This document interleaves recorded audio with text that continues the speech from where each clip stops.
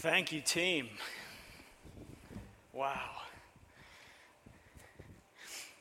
If we could just go do that this week, right? Keep that prayer on our hearts. That's a dangerous song to sing if we mean it. You know that. Really is.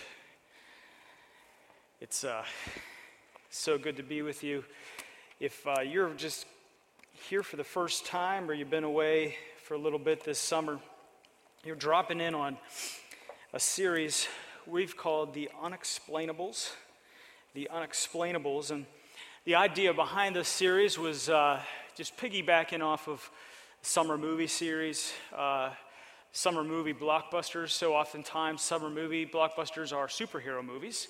And one of the ones that really hit the scene early in the summer was The Incredibles 2, about this normal family that had these superhuman powers. And we've been saying, I personally enjoy superhero movies. I like the idea of there being these men and women and even children for the Incredibles that have these superhero powers and they do good things in the world. And most of us probably won't ever fly or have invisibility or turn things to ice or whatever it would be, whatever your favorite superhero power is. But we're called to be something more than the Incredibles. We as Christians are called to be the Unexplainables. And what we mean by the Unexplainables is that our lives as followers of Jesus would be so different from the rest of the world. That the way that we love people, the way that we serve people, the way that we have a moral ethic would be so different from the rest of the world that when people would see the people of God in their daily lives, the way that they lived their life, the way that they spoke, the way that they served, everything about them would be truly unexplainable if they didn't know who Jesus was and how you followed him. Your lives would be a cause for a question of what it is. Why is the hope that you have? Why are you that way? And we've said that this unexplainable life that we have is because of the supernatural power of God living in us. And the big idea for this entire series is that this supernatural power of God that's in us is truly unexplainable, especially to those that don't have it, but it's livable. That's the part that we're really focusing on. It's not just something we read about in Scripture. It's not just some idea that we talk about on Sunday morning. We truly, if we would allow His Holy Spirit to capture our hearts and lives, we would be able to live unexplainable lives. And so we've been looking at a letter from the Apostle John to the church. And John in this letter, 1 John, is talking about how do we live out this life? How do we walk in the ways of Christ? How do we become truly Christian? And we've been walking through the letter of 1 John to see what he's saying about this livable, unexplainable life that we're called to live. And so today is no different. We're picking up again in 1 John. 1 John chapter 3. 1 John chapter 3. Starting at verse 16. I invite you, if you have Scripture with you, to turn there with me this morning. If not, later on, we'll have all of the passage on the screen. But for right now, I just invite you to turn there as we read this out loud together as a church this morning. This is the Apostle John. By this we know love, that he laid down his life for us, and we ought to lay our lives for the brothers. For if anyone has the world's goods and sees his brother in need, yet closes his heart against him, how does God's love abide in him? Little children, let us not love in word or talk, but in deed and in truth. Phew, can't wait to get to that one. By this we shall know that we are of the truth and reassure our heart before him. For whenever our heart condemns us, God is greater than our heart, and he knows everything. Beloved, if our heart does not condemn us, we have confidence before God. And whatever we ask, we receive from him because we keep his commandments and do what pleases him. And this is his commandment, that we believe in the name of his Son, Jesus Christ, and love one another, just as he commanded us. Are you ready for this? God's going to say some good stuff this morning. Let's bow in prayer together. Father, I just thank you so much for your presence in this place, for your people gathered here this morning. We thank you for your word, and as we are about to sit at your feet and to learn from you, Father, I would just ask that you would quiet those things that we have planned ahead today, those things that would distract us, that we would have open ears and eyes to what is said, but also that our hearts would be open, Lord. As I so often pray to you, Lord, in these moments, I just pray again to you, Father, that this would not be a time of information gathering. It wouldn't be a time where people are just learning with their head. No, Lord, I pray that through the power of your Spirit in every life in this place, that you would bring about a transformative work because we are here today. And that we would leave here different because we came and spent time with you this morning. Help me, Lord. I can't do this on my own. This is your word, your message. Bring life to it. In Jesus' precious name I pray. Amen. You know, where we've been through these past few weeks is that we've talked about what this unexplainable life looks like. We've talked about the fact that if we get to know Jesus, we have unexplainable joy. We've talked about the fact that there's this unexplainable light, that God is light, and he gives us a light in our hearts. And if we engage his light, not only does his light shine in all the dark places and reveal to us and expose the places where he still needs to change us, but that as we're changed, we become light to the world. So that was unexplainable light. And then we talked about unexplainable freedom. That this thing that we can't even wrap our head around compared to what the world says, that you and I, we have freedom in Christ, and we find freedom in this life when we admit that we're fallen. When we admit we can't do it on our own. When we get to the place where we actually admit we need a Savior is where we first begin to experience freedom. And then we talked about God's unexplainable love. Remember that? And we asked the question, what does this unexplainable love of Jesus require of me? And I hope you're still asking yourself that question as you're engaging with people each and every week. Then we talked about having a hatred or not a love for the world. We talked about those three places that we often, we have problems with one of them, whether it's our approval or our ambition or our appetites. Then we talked last week, or 2 weeks ago, about these weapons God's given us. As we deal with the false messages the world sends us, the Word and the Spirit of God in us. That if we engage these things, they're not just given to us to inform us, they're given to us to form us into his likeness. And then last week, Dick shared with us that we have this unexplainable family that you and I, not because of anything we did, but because of God's love for us, we've become God's children. And if we would just grab a hold of that, folks, that changes everything.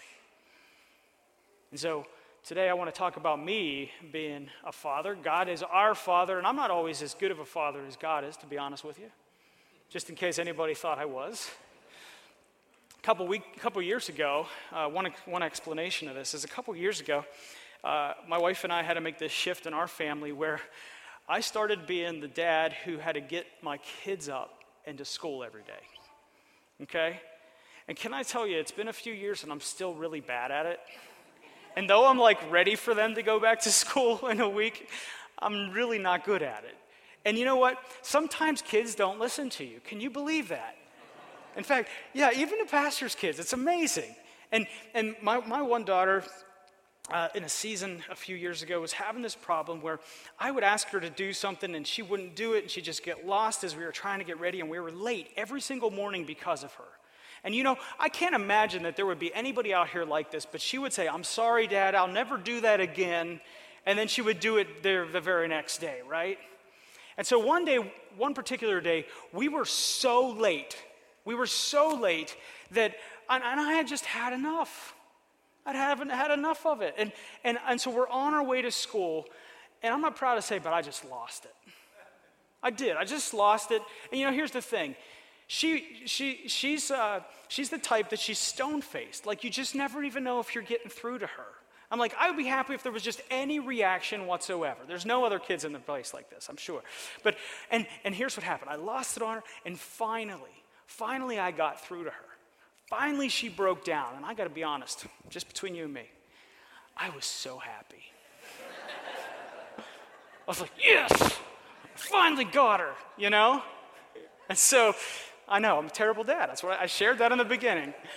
And so we get to the school, and we get everybody out of the car, and I'm walking her in, and I see her crying, and I see her sobbing, and something just hits me.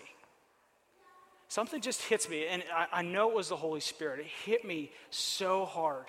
And I felt like God said to me in that moment, no. Because here's the thing. My little girl wasn't convicted in that moment. In that moment, she actually was feeling condemned. In that moment, it wasn't that I brought about through my words life change. In that moment, she was experiencing shame. And I will tell you, in that moment, God said to me, this is not how I deal with you, Dan. And it just stopped me in my tracks. So we walked into the school, and I'm sure I looked like a mess because I was just processing this, and my little girl's crying, and we dropped my other daughter off, and we get to the door where the teacher's at, and I just looked square at the eyes of the teachers, and I said, we'll be back. And we must have looked so terrible because the teacher was like, that's fine, whatever, you gotta go. And so we turned around, and we walked out of the school, and I took my daughter, and I put her, I'm not saying her name because I just, want to save that part for her. And I took her and I put her in the car. And I didn't say a word, and I was just kind of walking by what God wanted me to do. And I drove out of the school parking lot, and I made a right, and I turned, and there was a Dunkin' Donuts there. And I just pulled in. And I walked her into the Dunkin' Donuts, and picked her up, and I had her look at all the donuts. And I said, if you could have any donut here, which one would you want? And she said, a strawberry donut with sprinkles. So I ordered that one and a coffee for myself, and we went over and sat down, and I set the donut in front of her, and I'm almost sure that she thought I was going to eat it in front of her. Because, this is the path I had been on that morning anyway. So she's like, man, this guy's really cruel. And I just said to her, go ahead and eat it. Folks, you should have seen her face. She couldn't figure it out. She's looking at me. What do you mean? I'm like, go ahead and eat it. It's yours. And then I had the opportunity. God gave me the opportunity in that moment to talk to her about grace. To talk to her about how my Father deals with me when I continually do things and say sorry and then do it again. How when I don't deserve any good gift, he gives it to me anyway. And how though I want her behavior to get better, my love for her will not change regardless. That though I do not want what happened this morning to ever happen again, that nothing in our relationship has changed. And that God will continue to give me good gifts, and it's his love that continues to draw me to him, continues to want me to walk out my life the way that brings him pleasure. And I want her to see that even at the worst day we've ever had, me and her, that I'm going to give her a gift. And I'm going to treat her in a way she doesn't deserve, because that's how my Lord treats me. Now, you could leave this story there, but I want to share something else before we move on this morning. This story may have done something for my daughter and I. But one thing you got to know is this story actually did way more for me. In that moment, though I could have been mean, though I had a right to be upset, though I had a right to discipline her, though I had a right to call her out on her behavior, all of those things, I put them away, and I died to those rights, and I gave self-sacrificially in love to her. And nothing in my life that I've ever done up to this point, it's a huge part of my story, because never in my life have I been more assured of God's love for me. Because some way, in some interesting way, the way that I acted like Jesus in that moment actually assured my heart of how the Father treats me. Because I was living out in that moment the love of Jesus, and I never felt more loved by God because of how I was living out the model he had given me. And you know what? This is super important. The reason I share this story is super important today, because there are people in this room this morning who see God as the mean guy. who see God as the mean dad, who see God as the God who would never give you a strawberry sprinkled donut, but only give you a smack on the back of the head, only give you the words that bring shame, give you the words that bring contempt in your heart, where you feel condemned and you could never be good enough, and you think that God is that way, and you don't know how assured you are of being a son, of being a daughter. You don't know how much God loves you because you see him in a way that the Father doesn't want you to see him. And I want you to hear this morning that this is right where God wants to speak to you if you're in that place. If you've never been sure, if you see him as the dad that loses it on the way to school rather than the dad who gives gifts that aren't deserved, this is where God wants to meet you today, because we see him sometimes as the angry dad. And we don't have assurance in our heart of where we stand. And we feel condemned, but there's also things in the world that come along that give us this place where we feel rocky in front of God. We have questions of things that happen in our lives, things that don't go right, and we think to ourselves, let's be honest, why would a loving God let this happen to me? Right? Or we have questions in our hearts because of guilt, or people die because of sickness, and we think to ourselves, God, are you real? Do you really love me like a loving father, or are you the mean God? Are you the mean dad? And we see the world's brokenness and we're just not sure. And guilt comes into our hearts and we don't know what to do with it. And I want you to know this morning, church, if this is you now or this is you at some point, I think it's something we all struggle with. I think it's a common experience we have, and we tend to see God through this lens. If it wasn't the case, then there would be no reason for John to write what he did in his letter this morning. God put this in the letter because he wants us to be assured of who we are. And so as we talk about this passage, this is what John wants us to focus on as we live out unexplainable lives. And as we do that this morning, I want you to know that this passage is going to be, this is for all you, I'll call you Bible nerds, and I'm one, so it's good. It's a good thing. All you Bible nerds, some passages in the scriptures, the best way for us to interpret them is kind of in a bell curve, okay? I just want you to see that this morning. It's actually, the former name for it is a chiasm, and what that means is that it's the middle of the second section of the scripture that actually points to the meaning. So it's that high point, what really draws us in, and that on each side of that high point actually mirror each other. Are you with me? Does this make sense? So one point points to the other point on the middle. And so we're going to focus today, rather than going verse by verse, we're going to focus on that high point first, because that's where John really wants to get us, and then we're going to break down the rest this morning. And so the high point in this passage this morning is verses 19 and 20. We're talking about assurance this morning. John writes this: "By this we shall know that we are of the truth and reassure our heart before him." Everything you're about to hear, everything in this section of the scriptures for one purpose: to reassure our hearts that we are of the truth of the word, and we are sons, we are daughters, and make sure that before God we know who we are in him. For whenever our hearts condemn us, see, there it is. It's a common experience we all have. It's going to happen. John wouldn't have to write this if it doesn't happen, that our hearts condemn us, that there's a point in our lives when we say, you know what, maybe I'm not worthy to be a son. Maybe I'm not worthy to be a daughter. Maybe I'm not worthy to be in front of God. Whenever our hearts condemn us, when we sin and we feel guilty, whenever that happens, God is greater than our heart. Boy, I could preach a whole sermon on that. Do you know that your feelings about how you are in relation to God actually don't determine your relationship with God? And I'm a feeler, and that's tough. Because if it isn't all good and love, and if I don't feel good about God, he obviously doesn't feel good about me. No, that's not what John says. Whenever our heart condemns us, God is greater than our hearts. And he knows everything. That means what John's trying to say here is that there is a way for you and I to be assured in our life with God.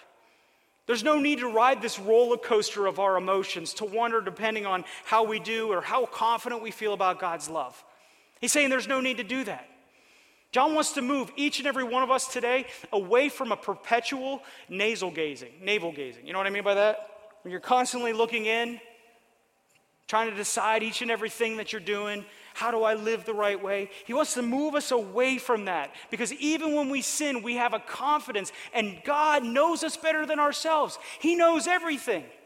His omniscience allows us to be assured in our lives of our position in Christ. Did you catch that? He does. And it's all because of a verse you all know so well. It's all because of this verse. For God so loved the world that he gave his only Son, that whoever believes in him should not perish but have eternal life. In another verse, Paul says it was just at the right time that Christ died, not for the godly, not for the perfect, but for those who are a mess. And there's a way for us to be assured of that if we believe about it. And if we are assured of that because of what God did, not what we did, if we stand there, if we allow our hearts, regardless of the feelings, regardless of the condemnation, regardless of what comes along in our life, if that is our grounding, that God has accepted me as his own, and now I move from there, then the rest of this verse makes sense. We can start walking down from the bell curve. Because what comes next is verse 18, on this side of the curve. Little children, because we're assured, because our hearts are firm, let us not love in word or talk, but in deed and in truth. You see, something happens when we take our eyes off ourselves. When we stop worrying about ourselves, when we stop worrying about our security, something happens when we accept that we are dearly loved, we are sons and daughters. We can now move to a place where it's not just lip service, but it's actually we do something about it, where our lives begin to live out something, where we begin to be unexplainable. And John says something incredible, that we receive assurance when we start living out that truth experientially by loving others. That's how we become reassured on our hearts. So it's not just about what we say, it's about how we do it. Very similar to what James tells us. And he goes on, right down the curve again. If anyone has the world's goods and sees a brother in need, yet closes his heart against him, how does God's love abide in him? John's saying, if you are assured of who you are in Christ, not only should it be not just words, not just lip service, but you should be actions, but it should be, this is an example of what that would look like. If you have the means to help somebody out, and you don't, then God's love isn't in you. Whew. Is that hard for anybody else? But that's what he says. He says that as we do it, as we're assured, we should be moving out in our words and our deeds. And then he finishes it this. He says, by this we know love. You want to know what love is? You want to ask the question, what really is love? How does it look to love? Is what I see on TV love? No. By this we know love. That he, Jesus, laid down his life for us. And we ought to lay down our lives for the brothers. You can put brothers and sisters in there. So let me explain what John is saying. John is saying this is how we come to understand what Jesus has done for us. This is how we come to know that what the Word of God says in John 3:16, that God so loved the world that he gave his only Son so that whoever believes in him will not perish but have everlasting life. This is how you know that you are a child of God. This is how you know that you are loved. This is how your heart is assured and no longer condemned by your feelings, by your actions. This is how you know John 3:16 is your anchor to your soul, regardless of what the world brings along. This is how you know that. You walk out his love in your life to somebody else, and the blessing on the other end is assurance.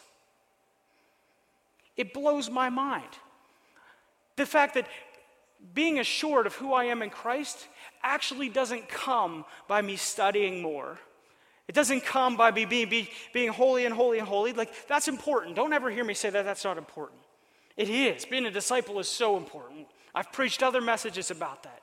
But what John is saying, what's unexplainable about the assurance we have in Christ is what I experience myself with my daughter. That when I live out the love of God in the lives of somebody else, when I give my life away to somebody else, when I give something to someone who has need, when I allow my life to be put aside, when I allow myself to be laid down for someone else, that the top of the bell curve, that my heart is assured of who I am and will no longer condemn me in the ways of my feelings and my emotions. That's what John's saying, and it's unexplainable. The way that you become assured of John 3:16 in those moments when you're not sure if John 3:16 is true is 1 John 3:16. That should help you remember it. What's my path to assurance of John 3:16? 1 John 3:16. Isn't that nice the Lord did that for us? I like when he makes it easy on me. By this we know love. By this we know it, that he laid down his life for us. We ought to then lay down our lives to someone else, for someone else. And it doesn't make sense. It's unexplainable to me. But the truth is that a sure heart is found in a love worth giving. It's knowing God's love and then giving that love away leads back to a blessing of assurance. It doesn't make sense. If anything, as I was looking at this sermon this week, I thought this may be the most unexplainable sermon of the Unexplainable series. That me being assured of Christ's love for me has nothing to do with me. But isn't that so much of Jesus? Let's continue down the other side of the bell curve where we see these parallels. On the other side of us being assured in Christ, even when our hearts condemn us, we know that we are loved by God because he knows more about us than we know about ourselves. And he wanted to die for us anyway. And if we believe that, we're assured of that. Beloved, if our heart does not condemn us, if we are firm in this, if we believe everything I just said so far, we have confidence before God. It changes everything about our relationship with God. We can go before him and something happens to our hearts and when we approach other people in love like Jesus. And we will ask from him whatever we ask because we obey him and do things that please him. We will receive from him whatever we ask because we obey him and do the things that please him. The parallel in that bell curve is that if anyone sees a brother in need and has means to do it, and does not do it, the love of God is not in them. But this is the picture of what God says when you're assured of who he is, that whatever you ask, you will receive. When you're confident in Christ and you live for him, whatever you ask, you will receive. Now, before you think I'm a health and wealth pastor, I believe underlining in this is that because we're confident of who we are in Christ, because we know him, because we are walking out obedience in loving others, what we ask begins to change. Our confidence in God changes. Our confidence shifts from being based on our feelings to being based on what God's word says about us. We receive what we ask because we're doing what pleases God, and it changes what we are praying. Folks, if you want to have insurance and you're starting to live out 1 John 3:16 in light of John 3:16, and you're starting to live sacrificially for others, I promise you your prayer life is going to change. I promise you God is going to change what you're praying about. Because your focus is going to be on that person that you just loved the other day. The focus is going to be on that need that you know that needs to be met, and you don't have what it takes to meet it. Your focus is going to be on living out in obedience what God calls you to do because you're living in obedience out of your assurance. And now your prayers that you're starting to ask are about being in line with what God wants in the world and through you, not what you want. The checklist changes from me-centered to they-centered. And what you ask will receive. And then he finishes up this. And his commandment, this is the commandment, that we believe in the name of his Son, Jesus Christ, and love one another just as he commanded us. So 1 John 3:16, this is how we know love. That he laid down his life for us. Now we must love other people. And John says, oh, by the way, if you forget, that points to assurance. Following 1 John 3:16, points to assurance. It assures your heart. And now your prayers change. Now you can approach God. Now you don't have to waffle here and there. Now you can live your life assured of who you are in Christ. And now you can love other people self-sacrificially. And then he says, oh, by the way, this is a commandment. This isn't an option.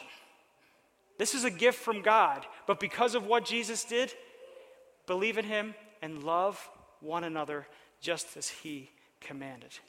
And the other end of all of this is a sure heart is found in a love worth giving.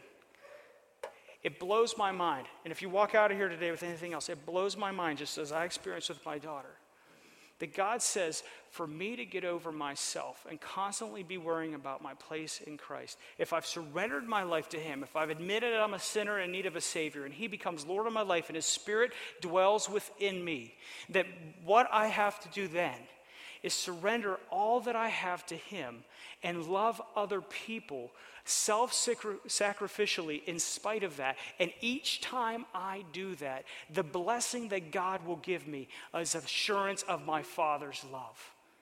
And folks, I'm telling you, I experienced it for myself. And it's so Jesus, is it not? That letting go of yourself, letting go of your life, living out self-sacrificial love, asking the question, what does love require of me in every spot, actually brings a blessing of assurance. And it's upside down. It doesn't make sense. It's unexplainable, but it's the Jesus who we follow who told us that he who loses his life will find it. It's the same Jesus who told us to die means to live. It's the same Jesus who told us up is down, the greatest is least. If you're a servant, you're the greatest. If you're the first, you're the last. This is the message of who Jesus is, and if we believe that we are children of God, if we believe Palmyra Grace is full of people who were loved by God, who Jesus Christ died for, and that he came and he lived among us, and he died on a cross, a sinner's death, and now we get to have the benefits of life and eternity with him. And right now, those of us who have a Spirit in us are set on a course to everlasting life, not when we die, but now. That we are living into that love, and that we can walk through the world with all the questions, all the stuff that happens, and be assured that that is the truth in which we live, that we have the ability to walk out our faith day by day and love others in a way that puts us second, them first, and each time we take that step, Jesus assures our heart that what he said is true, and that we know where we're going, and we don't have to worry about the things that others worry about. We only have to worry about living for Christ because we're assured of it. That our God gave us strawberry sprinkled donuts for no reason. And because of that, we can give everything else away to everyone else. Because whatever we ask from him, whatever we need from him, he's got us. The promise for ours is already kept. And these worldly in-betweens, they're not important. We can accept the truth that John 3:16 becomes an assurance of our lives when we live out 1 John 3:16. And a sure heart in that place is found in a love worth giving. So what would happen? I have to ask. What would happen in this place? What would happen in your life if you truly believed this? If you're in a place where you walked in today and you're like, I'm not really sure even if Jesus loves me because you don't know what happened to me this week, Pastor. You don't know what she said, what she did. Those things are real. The things that we come across each and every day are real. The friends that we have that die of cancer, it's real. So are the questions. The doubts, they're real. But John says, there's assurance in our life. There's assurance that Christ died for all of this darkness, all of this death. This is not the way it was to be. And the first part of his plan to rescue and redeem the world already happened 2,000 years ago at a cross, and 3 days later at an empty grave. And we can be assured and move forward that, and we can live differently because of it. It's in the humility of self-sacrificial love to the person you hate the most that you most become identified with Jesus Christ. And God will assure your heart of who he is.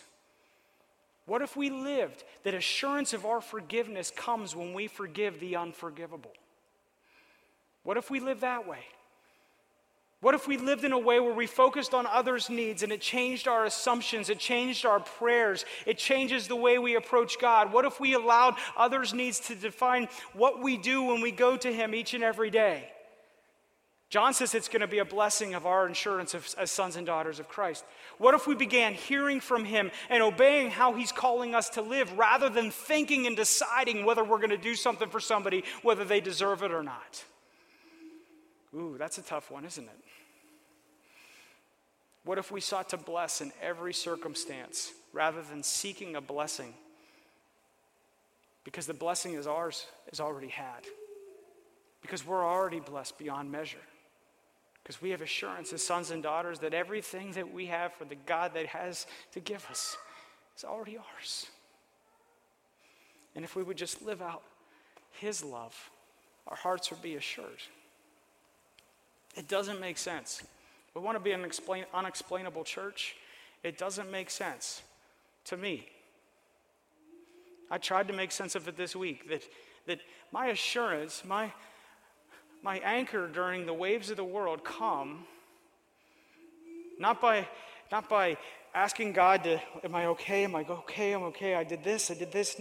No, it's when I act out what he did for me with somebody else. And that action changes my heart and allows me to be so assured of my love and that I'm loved by God, that nothing else matters. That's unexplainable assurance. But that's what God wants for us. That day that I had with my daughter, I wanted her more than anything to know that her daddy loved her. I did. I wanted her to know that no matter how bad she acts, her daddy loves her.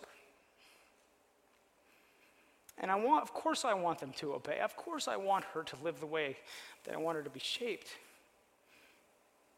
But I believe that she'll do that when she's assured that no matter what, I love her. No matter what, she's going to get the best of me. Now, if I believe that and you believe me, why do we think our Father's any different? Why? And if we don't, then that should change how we live. And there's still a blessing for us when it does. Because John says, when we give everything away because of who we are in Christ, God promises that everything of his is already ours. That's unexplainable assurance. But it's such good news, isn't it? Are you ready to live this? Let's pray. Father, we love you and we thank you so much for your word, for your assurance. We thank you for the lessons that this life gives us. Most of all, Lord, I thank you for Jesus. Jesus, I thank you that your death on a cross, that your resurrection from the dead, and that your Spirit has sought me out, made me your own, is changing me from the inside out. And that I don't have to lose sight of that ever. And that I get a picture of your love for me each time I love others the way you've loved me. Lord, I thank you that this is the truth for each of us in this room who follow you. And I would just ask that this week we'd continue to ask that question, what does this love require of us? And we would walk into that, and each moment we would be assured of who we are in you. Thank you, Father. In Jesus' name I pray. Amen.